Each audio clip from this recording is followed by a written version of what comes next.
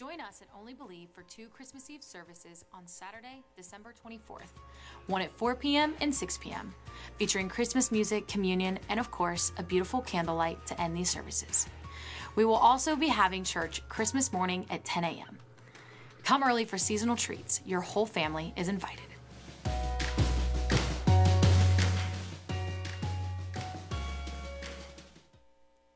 Hello, ladies and gentlemen. I'm Jesse Duplantis. I'm coming to Only Believe Church right there in Botkins, Ohio, January the 7th at 6:30 p.m. and Sunday, January the 8th at 10 a.m. We're going to have a glorious time around the throne of God. I always start my year off of 2023 right there at Only Believe Church in Botkins, Ohio. I love Peter and Phyllis Dozak. They're just such blessing of the Lord. Let me say it one more time. We will be there January the 7th at 6:30 p.m. on a Saturday night and Sunday morning, January the 8th at 10 a.m. Bring a friend, share a miracle, and watch God do some wonderful things. See you soon. Bye-bye. Good evening, everyone. How are you tonight? Good. Turn and look at your neighbors. They're kind of spread out. Give them a wave. Yeah, there they are. Hey, live streamers, we're glad you joined us tonight. And if you're a first-time guest, thank you for being here. Welcome to our family. This is a friendly and awesome place to be out in the Welcome Center. Make sure you stop out there and talk to them, and they'll find some ways for you to get connected. We love having you here. Thank you. A couple important things I want to make sure you know about. The 21 Days of Prayer begins January 8th. Are you guys ready for New Year? No, I don't think I am either. I'm not sure I'm ready for Christmas, and that's like, how many days till Christmas? It's really soon. But 21 Days of Prayer begins January 8th, and that will be on Monday, Tuesday, Thursday, and Friday evenings, 6 to 7 p.m. Saturdays, 8 a.m. to 9 a.m. I knew I was going to do that, so sorry. But please join us for 21 days of focusing on getting your new year started, soaked in prayer, and prepared to serve the Lord throughout the year. Since Christmas is coming up, there's something I was thinking about the other day, and I talked to the kids back in Slam about it, and it was about the wise men who traveled to see Jesus. As you know, the wise men did not arrive at the manger scene like we see so commonly portrayed of them coming in on camels. They did travel a great distance, and so they didn't get to see Jesus until he was probably almost a year old. But what prompted them to leave was the sight of a new star. And what I was telling our kids back in Slam is that they were scholars of the stars, and the stars were maps, and that's how they traveled. And so they noticed this new star, and they knew that it meant something important. And so these guys didn't just think, oh, wow, that's cool, there must be something happening. They searched through ancient literature and writings to find out what was this star supposed to mean. And it led them to conclude that there was a king that had been born. And why we call them the wise men, I think, is because they were full of knowledge that they had pursued intentionally. And so as you are starting your new year, how can you pursue God intentionally? How can you be like the wise men and seek after him? Christ says, if you seek me, you will find me. And that he longs for us to have a relationship with him, and that we need to be seeking him every single day. So you can also do that here with the 21 days of prayer, kind of get that new year refocus. But be like the wise men. Don't just notice something and then move by. Search for it. Search for the truth in that. All right, I think we're ready to have some worship tonight. I'm going to start us off with a word of prayer. Heavenly Father, we thank you for your presence here. We thank you that you have brought us together just before Christmas so that we can start the season with our hearts on you, prepared to give you our very best, Lord. And as you gifted us your son on Christmas, Lord, we gift you our hearts and our service tonight. Thank you for your presence here in Jesus' name. Stand up and join me in worship.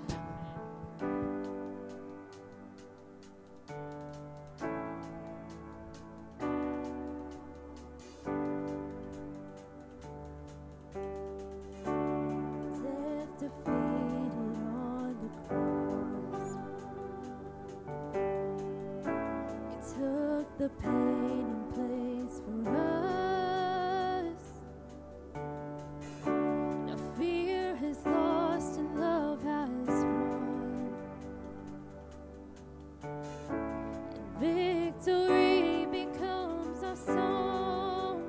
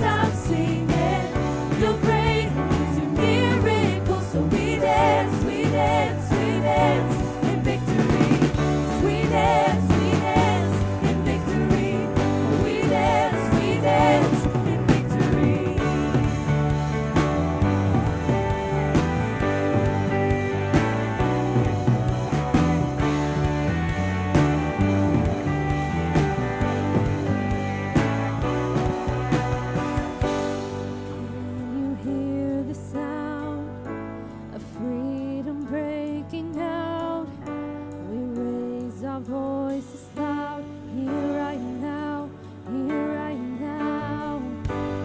Can you hear the sound of freedom breaking out? We raise our voices loud, here right now, here right now. Can you hear the sound of freedom breaking out? We raise our voices loud, here right now, here right now. Can you hear the sound of freedom breaking out? We raise our voices loud, here right now, here right now. Can you hear the sound of freedom breaking out? We raise our voices loud, here right now, here right now. Can you hear the sound of freedom breaking out?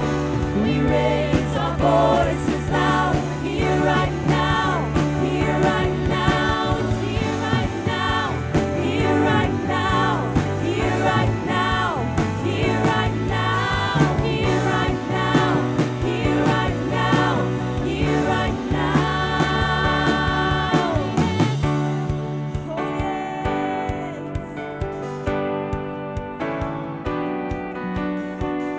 We praise you 'cause the chains are gone. We praise you when we can't stop singing. You're great and you do miracles, so we dance, we dance, we dance in victory. We praise you 'cause the chains are gone. We praise you when we can't stop singing. You're great and you do miracles, so we dance, we dance, we dance in victory. We dance in victory. We dance in victory. We praise you 'cause the chains are gone. We praise you when we can't stop singing. You're great and you do miracles, so we dance, we dance, we dance in victory. We praise you 'cause the chains are gone. We praise you when we can't stop singing. You're great and you do miracles, so we dance, we dance, we dance in victory. We dance in victory. Yes, we dance in victory.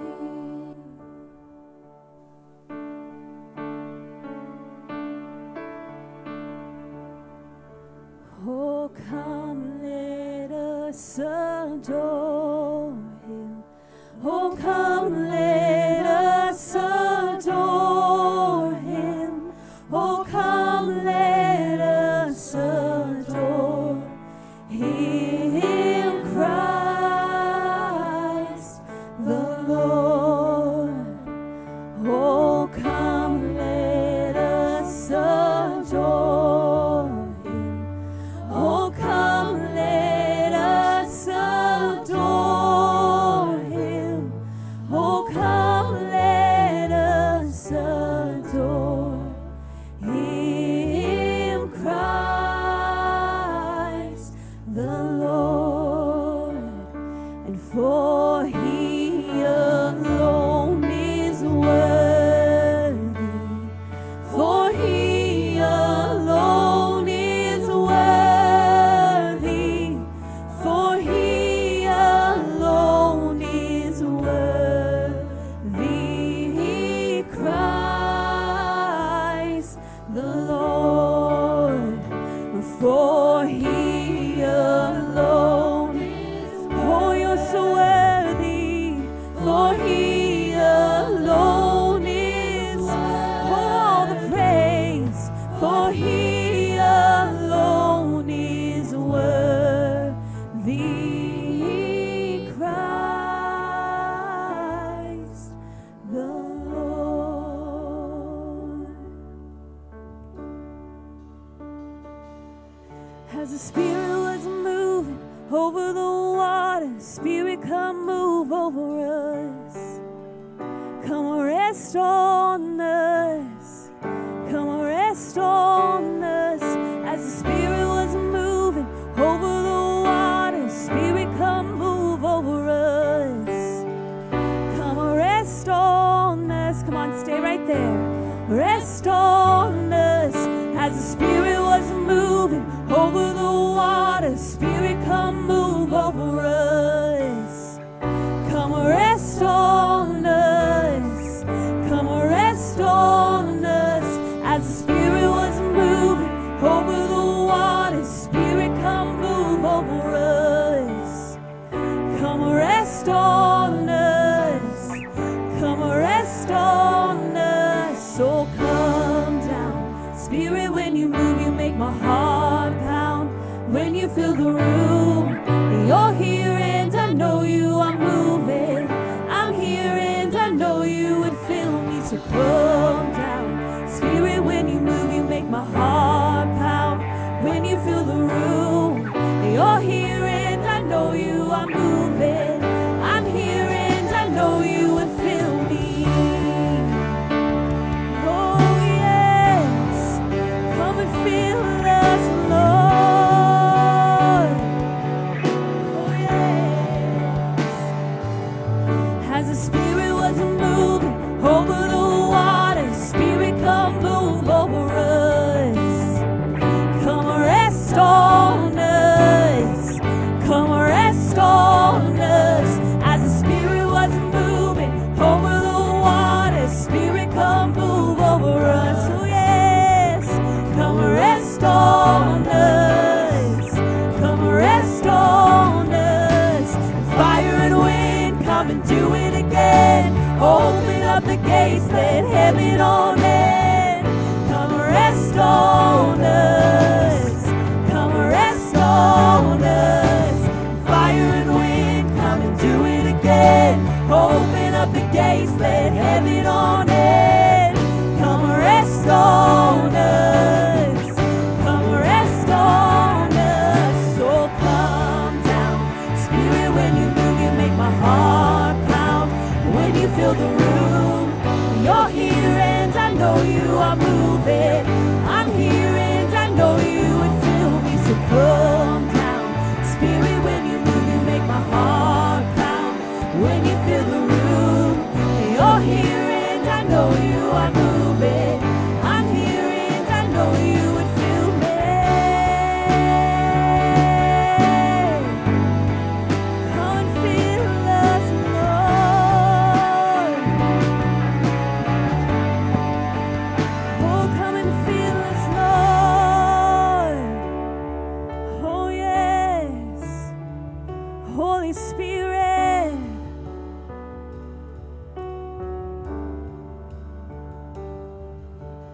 Holy Spirit, come rest on us. You're all we want. You're all we want. Holy Spirit, come rest on us. You're all we want. You're all we want. Holy Spirit, come rest on us. You're all we want. Come on, let's sing this out tonight. You're all we want. Holy Spirit. Holy Spirit. Oh, come rest on us. On us. You're all we want. You're all we want. Holy Spirit. Spirit, come rest. Oh, rest on us. You're all we want. Oh, Holy Spirit, come rest on us. You're all we want. You're all we want. So come down. Spirit, when you move, you make my heart pound. When you fill the room, you're here and I know you are moving. I'm here and I know you would fill me. So come down. Spirit, when you move, you make my heart pound. When you fill the room,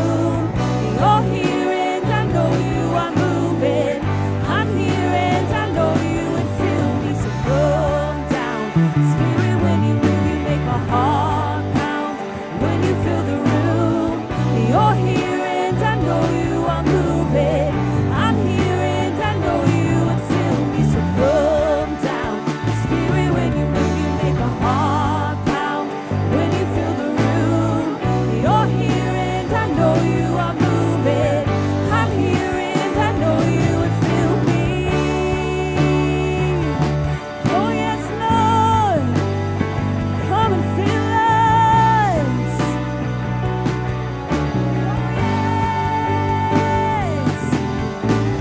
Come on, let's lift him up in this place tonight, for he is worthy. Hallelujah. Hallelujah.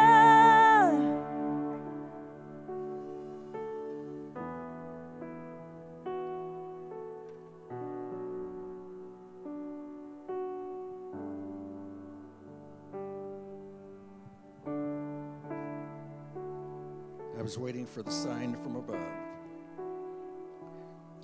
But I'm thankful to be able to take up the offering tonight. That's one thing I enjoy. When I was growing up, my parents and grandparents taught us to work, to save, to give, and to be thankful. And just last Sunday, I was thinking about when I was saved, the first Sunday night of November 1969. I was saved in a pastor's house, Dennis Rockwell, who pastored Neptune Baptist Church. How many of you know where Neptune is? Some of you know. It's about 4.5 miles west of St. Mary's on 33. But the pastor that led me to the Lord, he was there about 6 months and he moved on. So they had hired this man to be pastor. His name was Barry, and he was in his late 30s, had a wife and 3 kids, and he was going to Church of God Bible College in Anderson, Indiana. So he was driving there every Sunday, every Wednesday night. And he had an old 63 Plymouth that was wore out and rusted out. And the one Sunday, after he took up the regular offering, one of the deacons got up and said, well, Pastor Barry's starter is going out on his old Plymouth, so we're going to take up a special offering at the end of the service so he can go to the junkyard and buy a used starter. And we're going to loan him the ramps and some tools and some overalls so he can crawl underneath and he can change that starter. And I said to myself, you got to watch what you think, because there's somebody listening. And I said to myself, good Lord, those people are cheap. They are so cheap. Cheap, cheap, cheap. And so God said to me, well, why don't you do something about it? And I said, well, what do you want me to do? And he said, why don't you give him your car? I said, I like that car. Sometimes he calls you to give something up that you like. I had a 62 Olds Dynamic 88, baby blue with a blue top, white wall tires, nice wheel covers. A rich little old lady owned it. Always kept it waxed in the garage. And only drove it to church and the doctor's office and the grocery. But so I said, I'll do it. So at the end of the service, I handed him the keys to my car and I said, you're going to have to take me home, because God called me to give you my car. But God has always blessed us. He's always met every need. What I'm going to share with you tonight is a familiar verse of Scripture, but you may not have heard it like I'm going to share it with you. In the book of Malachi, chapter 3, beginning of verse 6, there are actually 5 different points to it.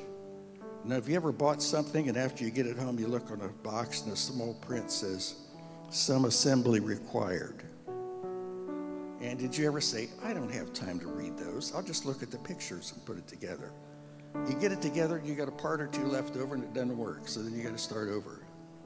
Well, this is like an instruction manual, so I'm going to share with you all 5 parts.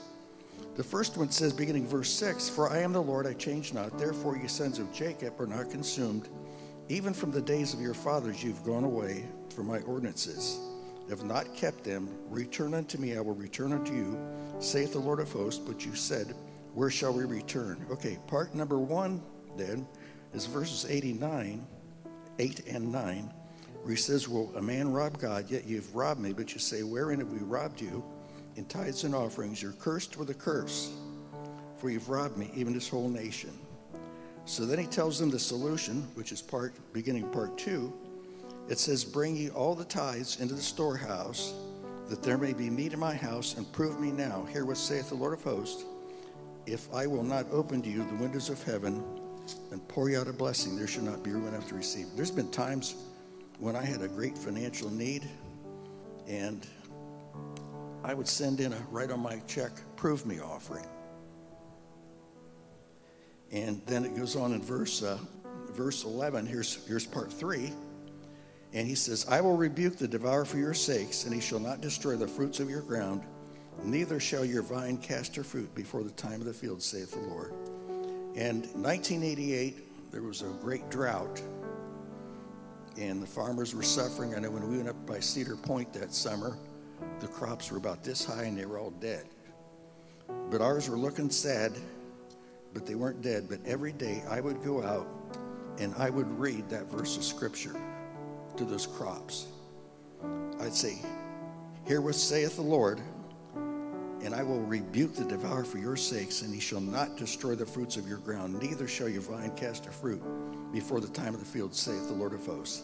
I said, crops, you are not going to die. I don't care what the weather forecast looks like. I don't care what your droopy leaves look like. You are not going to die because God said so. I'm a tithe payer, and your crops are not going to die. And the 1st of July came. We came home from church. We'd gone to church on Sunday night, came home, and I'd been looking at the forecast. No rain, no rain, no rain. But after we came home, got home from church, just got in the house, and the heavens opened up. Heavens opened up. Thank God. I could hear it beating on the roof. And God saved our crop. It wasn't a bumper crop, but it was a good crop. And we were able to not only pay off our bills, but pay our tithes, and had a little bit left over.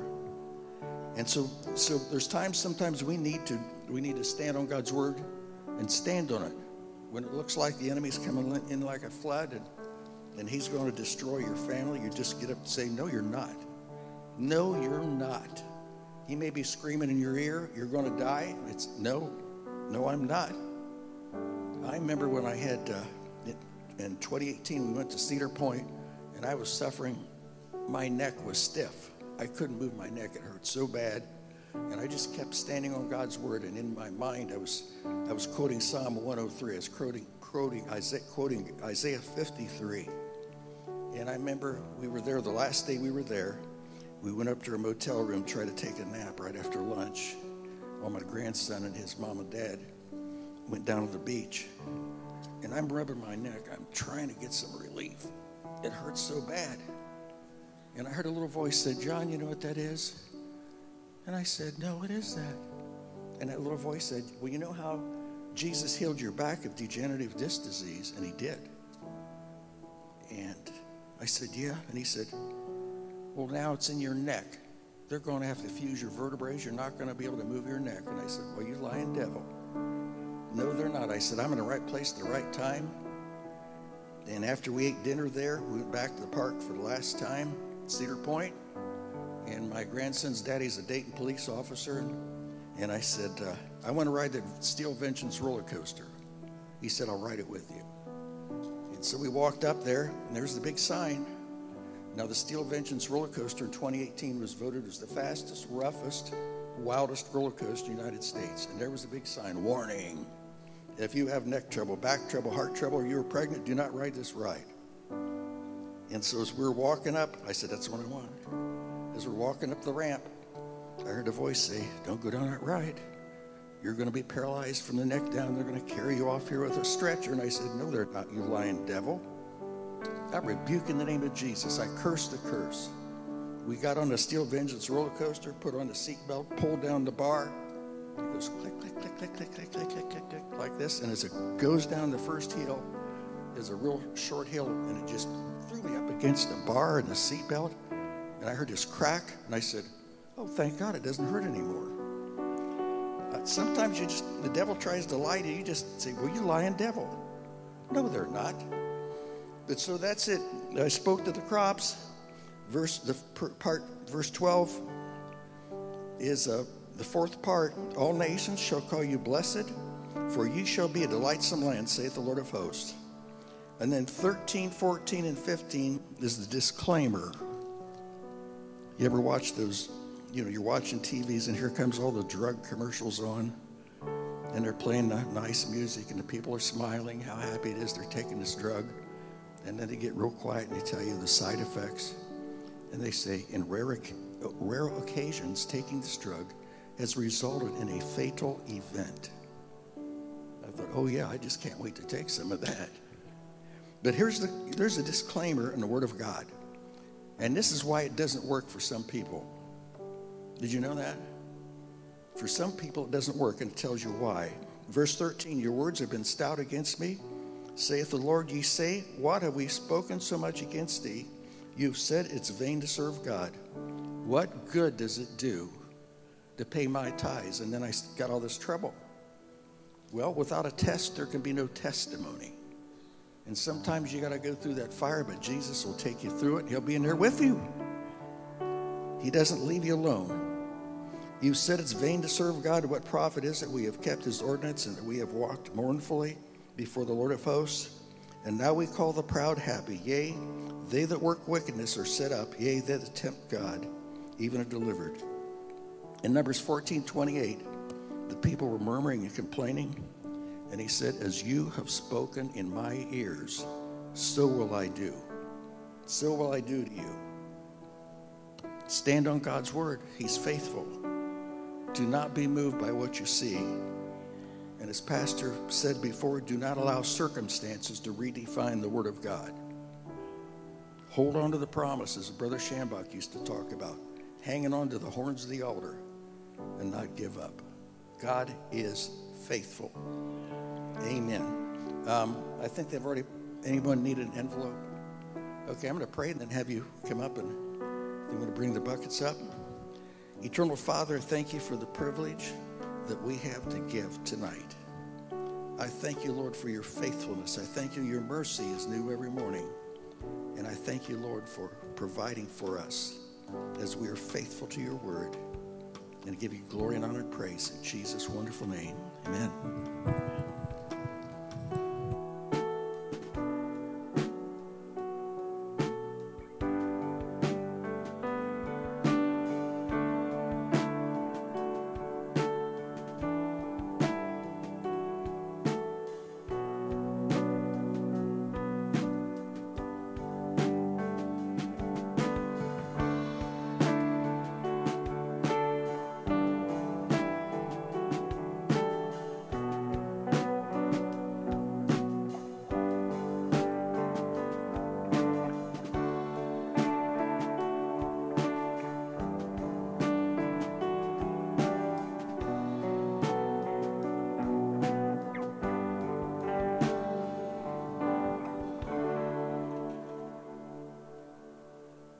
Hallelujah.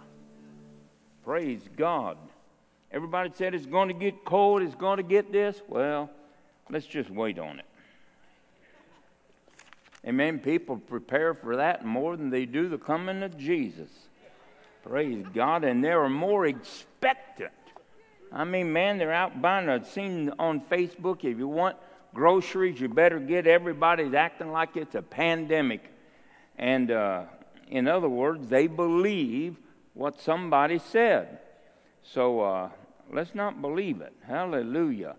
Praise God forever. Don't forget the 2 Christmas Eve services, one at 4 o'clock and one at 6 o'clock. That's on Saturday. And then on Sunday, yes, we're having church. Sunday morning, we're going to have church.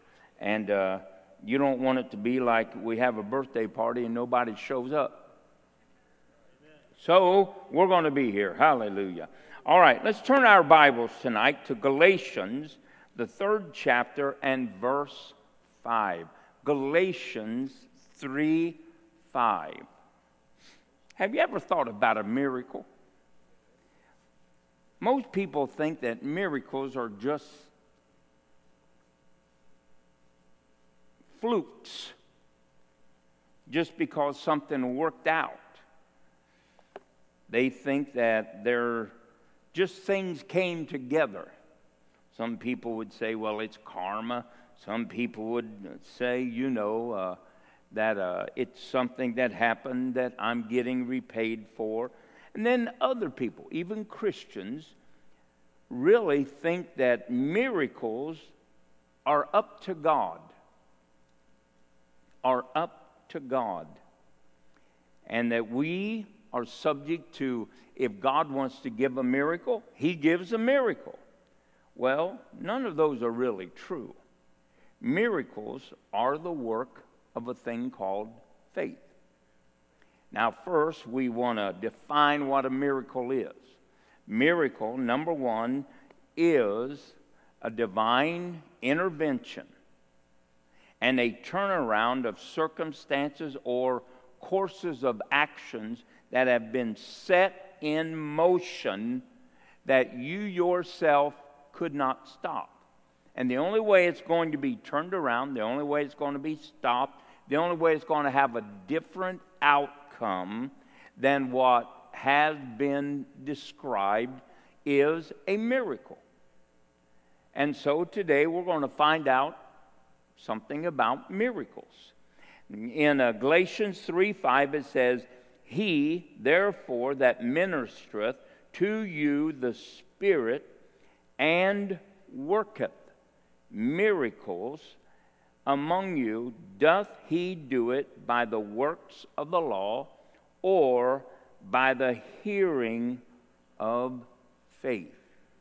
Notice that miracles, by divine design, are something that is a work. It's a process. It is an application to something for an end result. In other words, you have to use your faith to produce a miracle. Miracles don't just happen. They don't fall out of the sky. They don't happen because God likes you, dislikes you. They don't happen because you've been good and naughty or nice. They happen because you have heard something.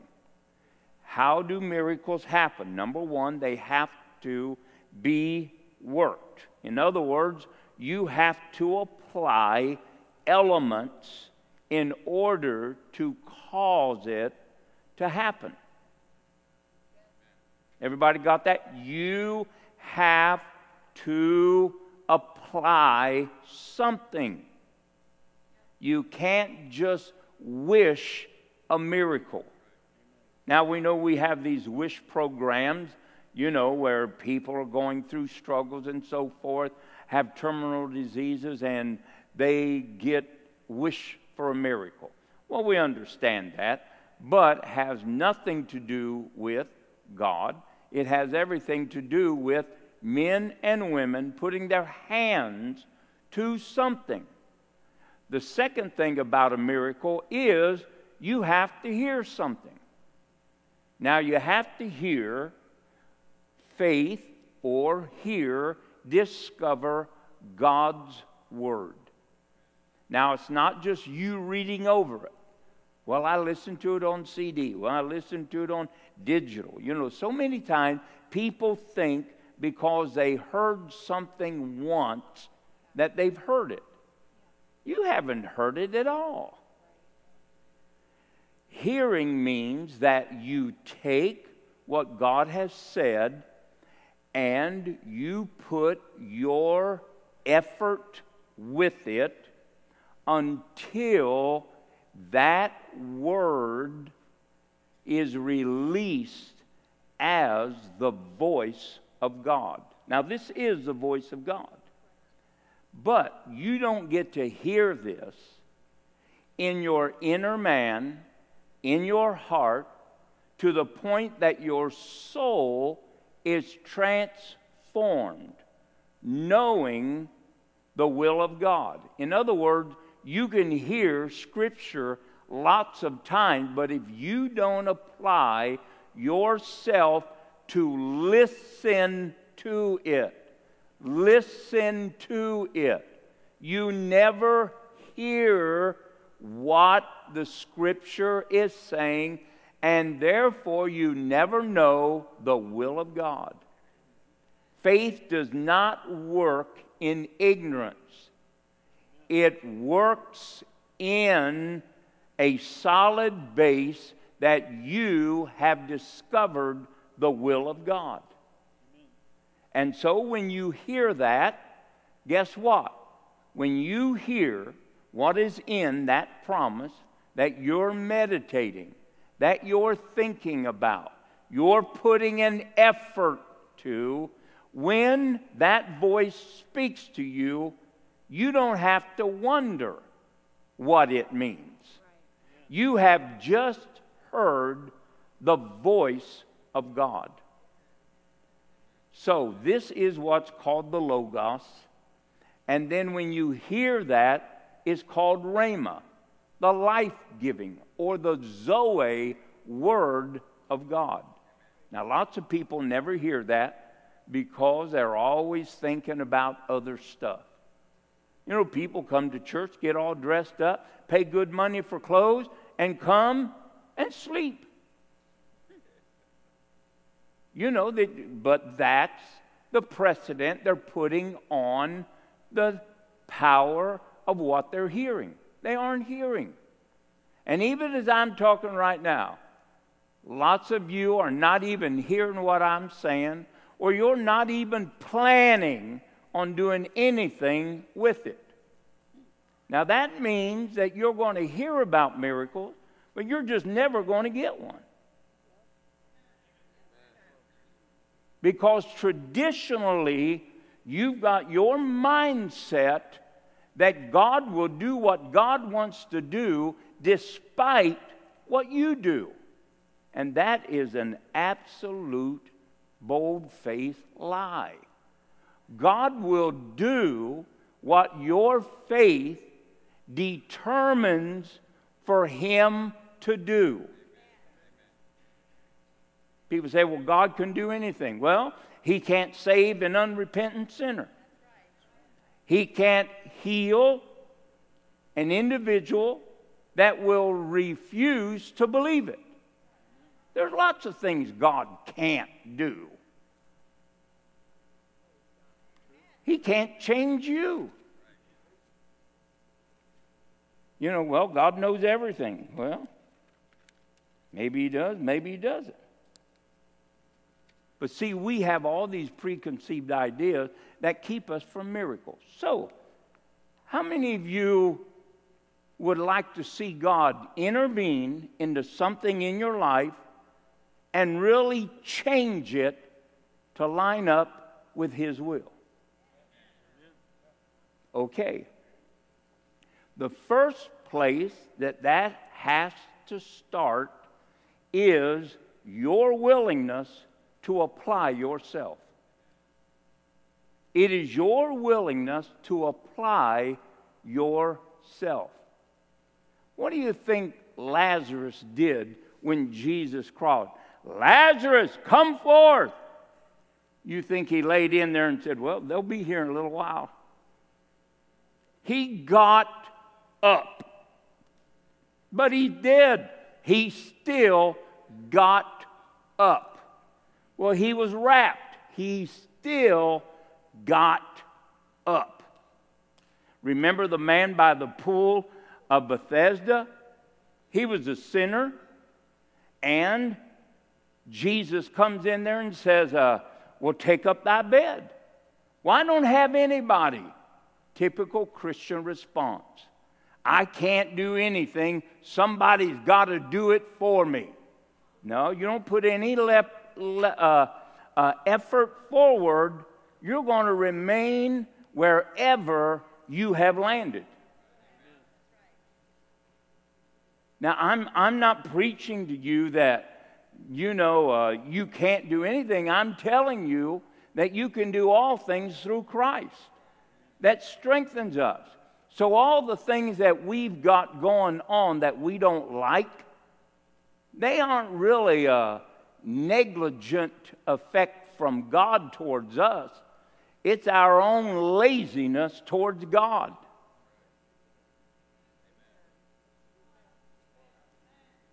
Yeah, it's absolutely true. It is absolutely true. And so the first thing you got to do is make sure that you're willing to apply yourself. Somebody say, apply myself. Now, we are great at applying ourselves, of walking, confessing, working, and protecting our salvation. But when it comes to anything else, we are just not with it. In fact, Jesus told man, said, look, which is easier? Take up thy bed and walk, or your sins be forgiven you. It's the same faith that would heal that man as it was to save that man. But it was up to him. He could use his faith for one, or he could use it for both. Amen? So, right now, that man is an example that he worked his miracle. He worked his miracle. And when Jesus said, take up thy bed, you know what? He got up some way, rolled over, picked his bed up, and he went home well. Now, it never had anything to do with Jesus. Now, I know that you say, oh, yeah, it had everything to do with Jesus. Well, Jesus brought the presence of God, but the man brought the faith in God. And one does not work without the other. So if you're going to see a miracle, you got to be determined that I'm going to apply myself. I'm going to apply myself. You get lazy on your salvation and you backslide, guess what? Nobody's fault but your own. Nobody can keep you saved. You have to work out your own salvation. You have to keep your salvation. It is yours. You got to protect it. You got to grow it. You got to root itself, get rooted in it. You have to make sure that it doesn't come under attack. It's your responsibility. Backsliders backslide because they neglect to do what needs to be done. Well, somebody hurt me. Get over it. Man, you've been saved one day. Guess what? You ought to be on the hurt list. But I'll tell you what, it doesn't matter what anybody does. It's your responsibility to hold fast your faith. Amen? You can't blame your mishaps and failures on somebody else's attitudes, whether they're good or evil. You can't do it. You know, if I base my marriage on the attitude, I wouldn't be married. Because she has one, I have one. I think she's a couple more than I've got, but don't worry, it'll level itself out and even itself out. So you have got to take responsibility for miracles happening in your life. The second thing you have to do is you are going to have to look at the Scriptures and see what God says that He desires to happen in your life.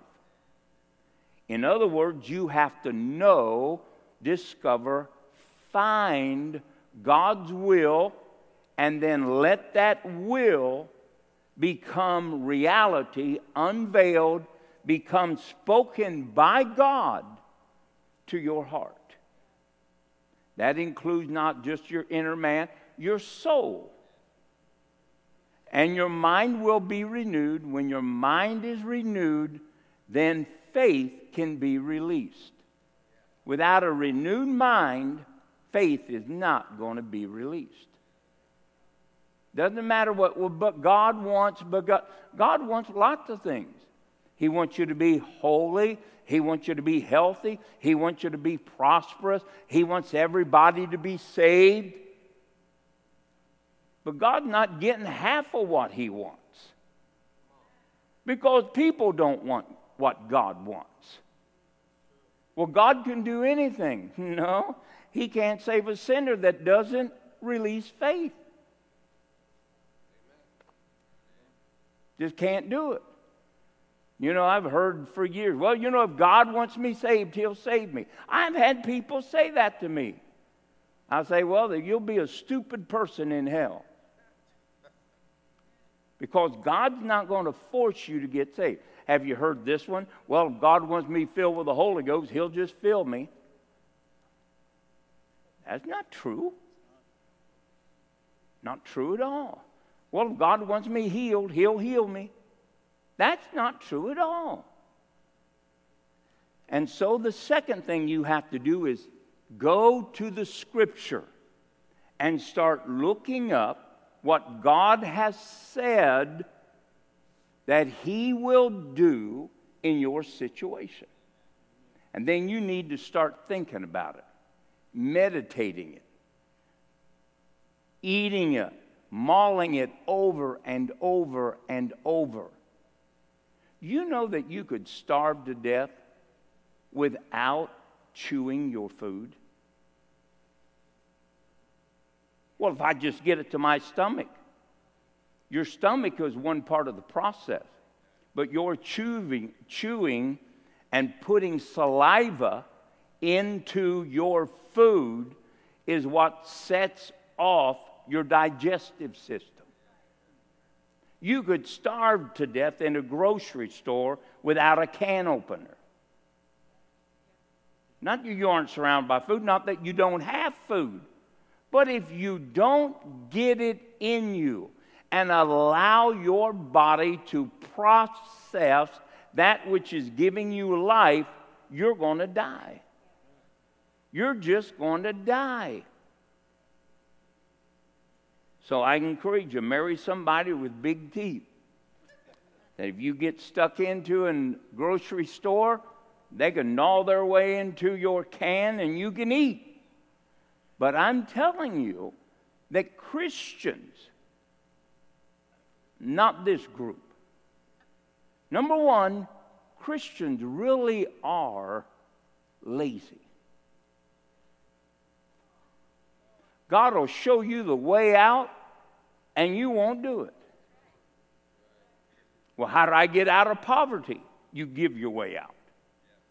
Because that's what God multiplies. Well, I've been praying that God would make me debt-free. You're not going to get debt-free. You got to do what God told you to do. You got to sow a seed that He can multiply the seed that is sown. It is a process that you have to go through. So Christians think they're smarter than God. They go out, consolidate their bills. They go out and get a new zero interest credit card. They do all these things. And I guess they're wise things to do, but the wisdom of man will always bring you to a bondage. It will never free you into the glorious freedom of God. Amen.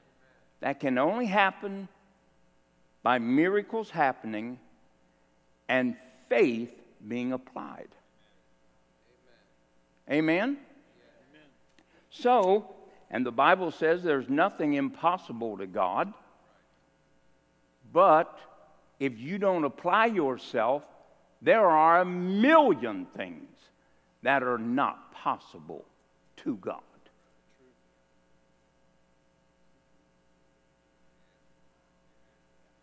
Yeah, hallelujah. Aren't you glad you come? Now, do you remember when Jesus came walking to Peter on the water? I think it's in Matthew the 14th chapter or 15th chapter. And Peter cries out and says, Jesus, if it's you, bid me to come. Jesus said, "Come." Oh, Peter does what? Starts working his way to the edge of the boat. Peter works himself over the side of the boat. He gets down, and he doesn't expect there to be an escalator. He begins to walk towards Jesus. What's he doing? He's working a miracle. It's not happening without him, but Jesus is there. I know it. But as soon as Peter's faith gets off of Jesus, his miracle stops. So when you start working, when you've heard and you start applying faith, you have to keep it up. Have you ever seen what is it? Guardians of the Galaxy? What a stupid movie. But I've seen it at night and watched it. But they go through all these things, they fly around trash dumps and all that kind of stuff. Sometimes I think that's how the heavens look between heaven and earth, because God never denies a response to faith. Remember, he told Daniel the first time you prayed, Daniel stuck with it for 21 days. That's a long time. Most people never make it till Monday with believing God has opened up the windows of heaven. They start when they leave church. Well, I don't guess we got enough money to go out and eat, does it? Well, we gave it all in tithes. I don't know how we're going to make it. And you stop your miracle.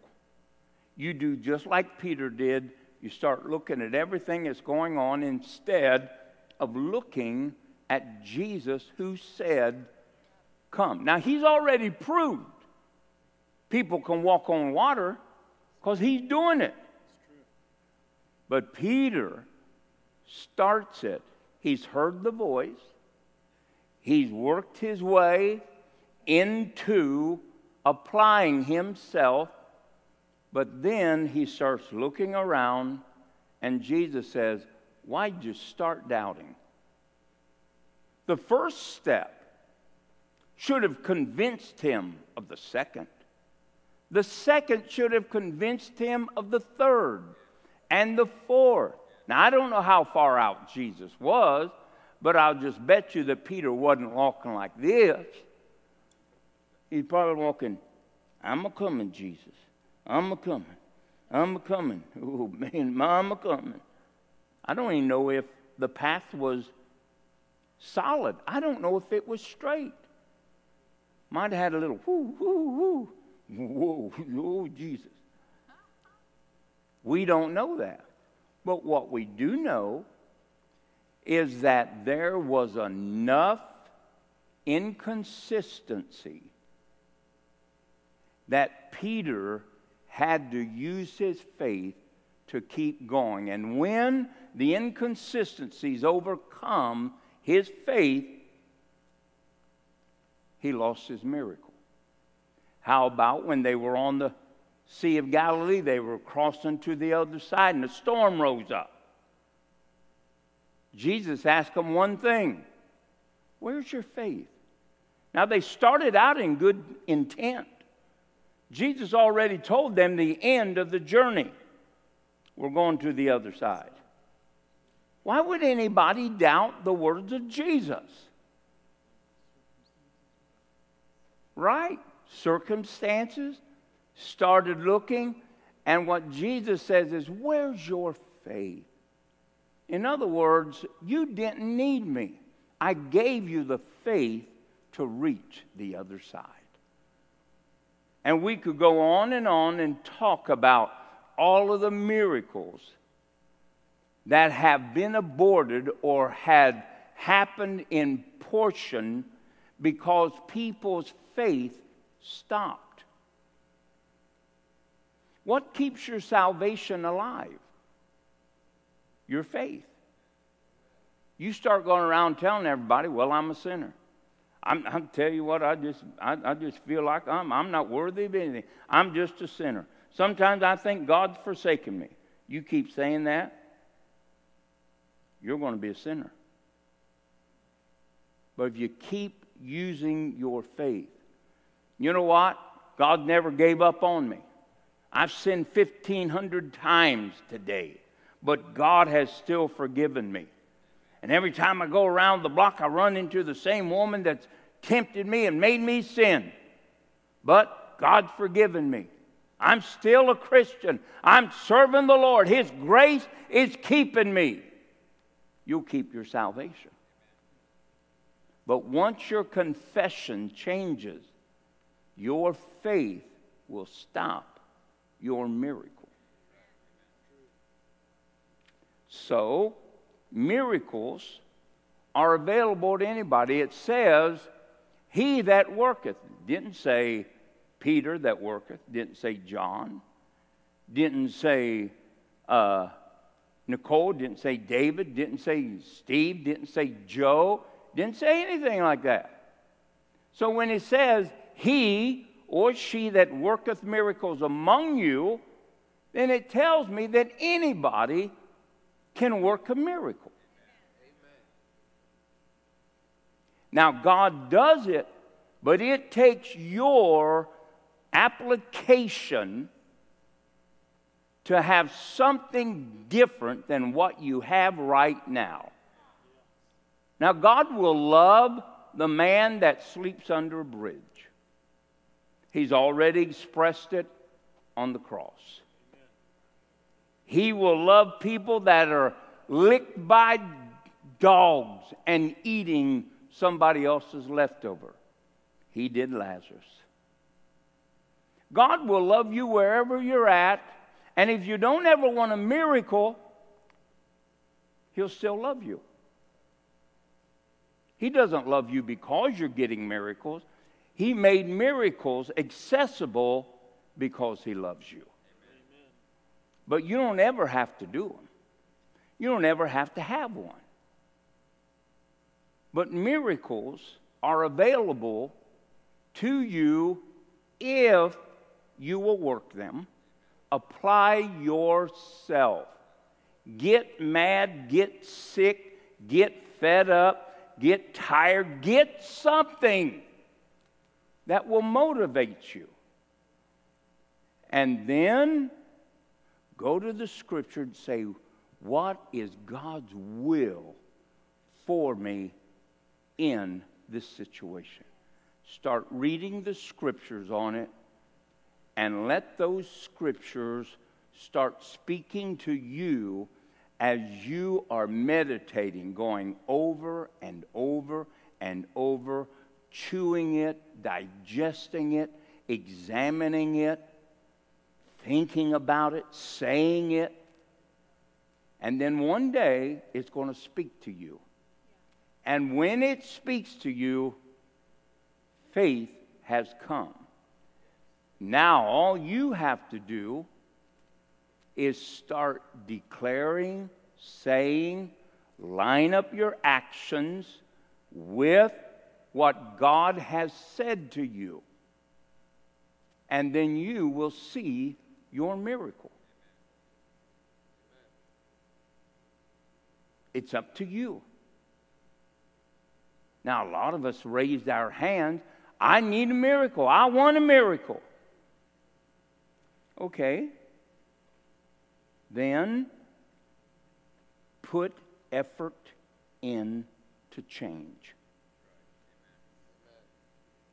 Put effort in to change. Amen? Let's apply ourselves. And if you'll apply yourself, miracles will happen. Remember, humble yourselves, live by every word that proceedeth out of the mouth of God. Miracles are a part of our nature. It's just that we have never accepted and made our nature to be changed. We keep thinking like the same old sinners that we were. So, let's just go after it. Let's just go after it. Amen? Hallelujah. Listen, I have been so blessed by using my faith. I ended up with a miracle home. I ended up with another miracle home. First miracle home was totally paid for. Then I ended up with a car. Then I ended up with a truck. Listen, there are lots of things that God is waiting to do for you. I remember one time I was believing God for a gun. And I opened my door on Christmas morning. Somebody knocked, and I opened the door. I said, "Hey, man, how you doing?" He said, "Doing great here. God told me to bring you this." It was a make I wanted, the model I wanted, at a price that I could afford. Nothing. Then I told Phyllis one time several years ago, I was looking at a varmint rifle, and she said, "We don't have no money for no gun. We've spent it all on Christmas." Then I seen she had a little tin of green on her. Scrooge.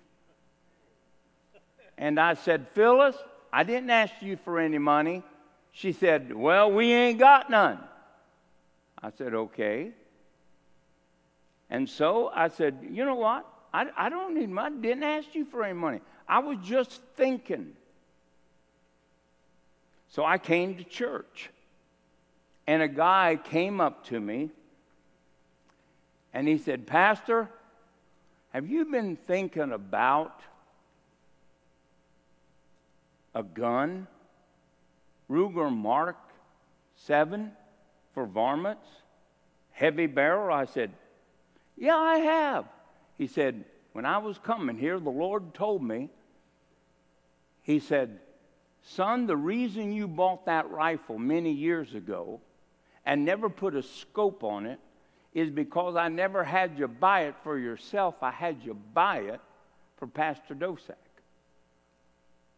So he brought the rifle into me. And I looked at Phyllis that Christmas Eve, one of the great victories of my life. And I said, Phyllis said no, and Jesus said yes.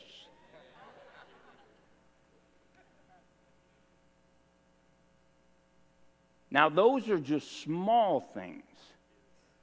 But we're talking about that we could transform the human anatomy from sickness to health. Mental illness to stability. Addiction to freedom. Poverty to abundance. See, that is what Jesus did for us. Now, you can allow him to intervene, or you can live life by yourself. But 6 years from now, when I ask you, how's that working for you? You'll say, well, working pretty good. I'm just the same way I was when I heard you preach that message 6 years ago. Because you and I didn't do what God told us to do. All right, hallelujah. Well, that's all I got. Praise God. Hallelujah. Well, praise the Lord. Amen. Some of you, I know that you're not going to make it on Christmas Eve. I hope you do. And or you might not make it on Christmas. I hope you do. But if you don't, I wish you a very merry, merry Christmas in the celebration of God's only begotten Son, the birth of the Lamb that took away the sins of the world and redeemed mankind. Praise God. Keep Him the focus of your life, not just the season. Amen. Praise God. Stand to your feet. Father, in the name of Jesus, hallelujah. We are miracle people because you are a miracle God. It is our nature to be like you. We love because you're love. We give because you give. God, we encourage because you encourage. God, we bless because you bless. And then, Father, we thank you that without faith, it is impossible to please you. God, we must come to you, believe that you are, and that you are a rewarder of those that diligently seek you. God, we are people of faith. Therefore, we are people of the miraculous. In Jesus' name, amen and amen. God bless you. Hallelujah.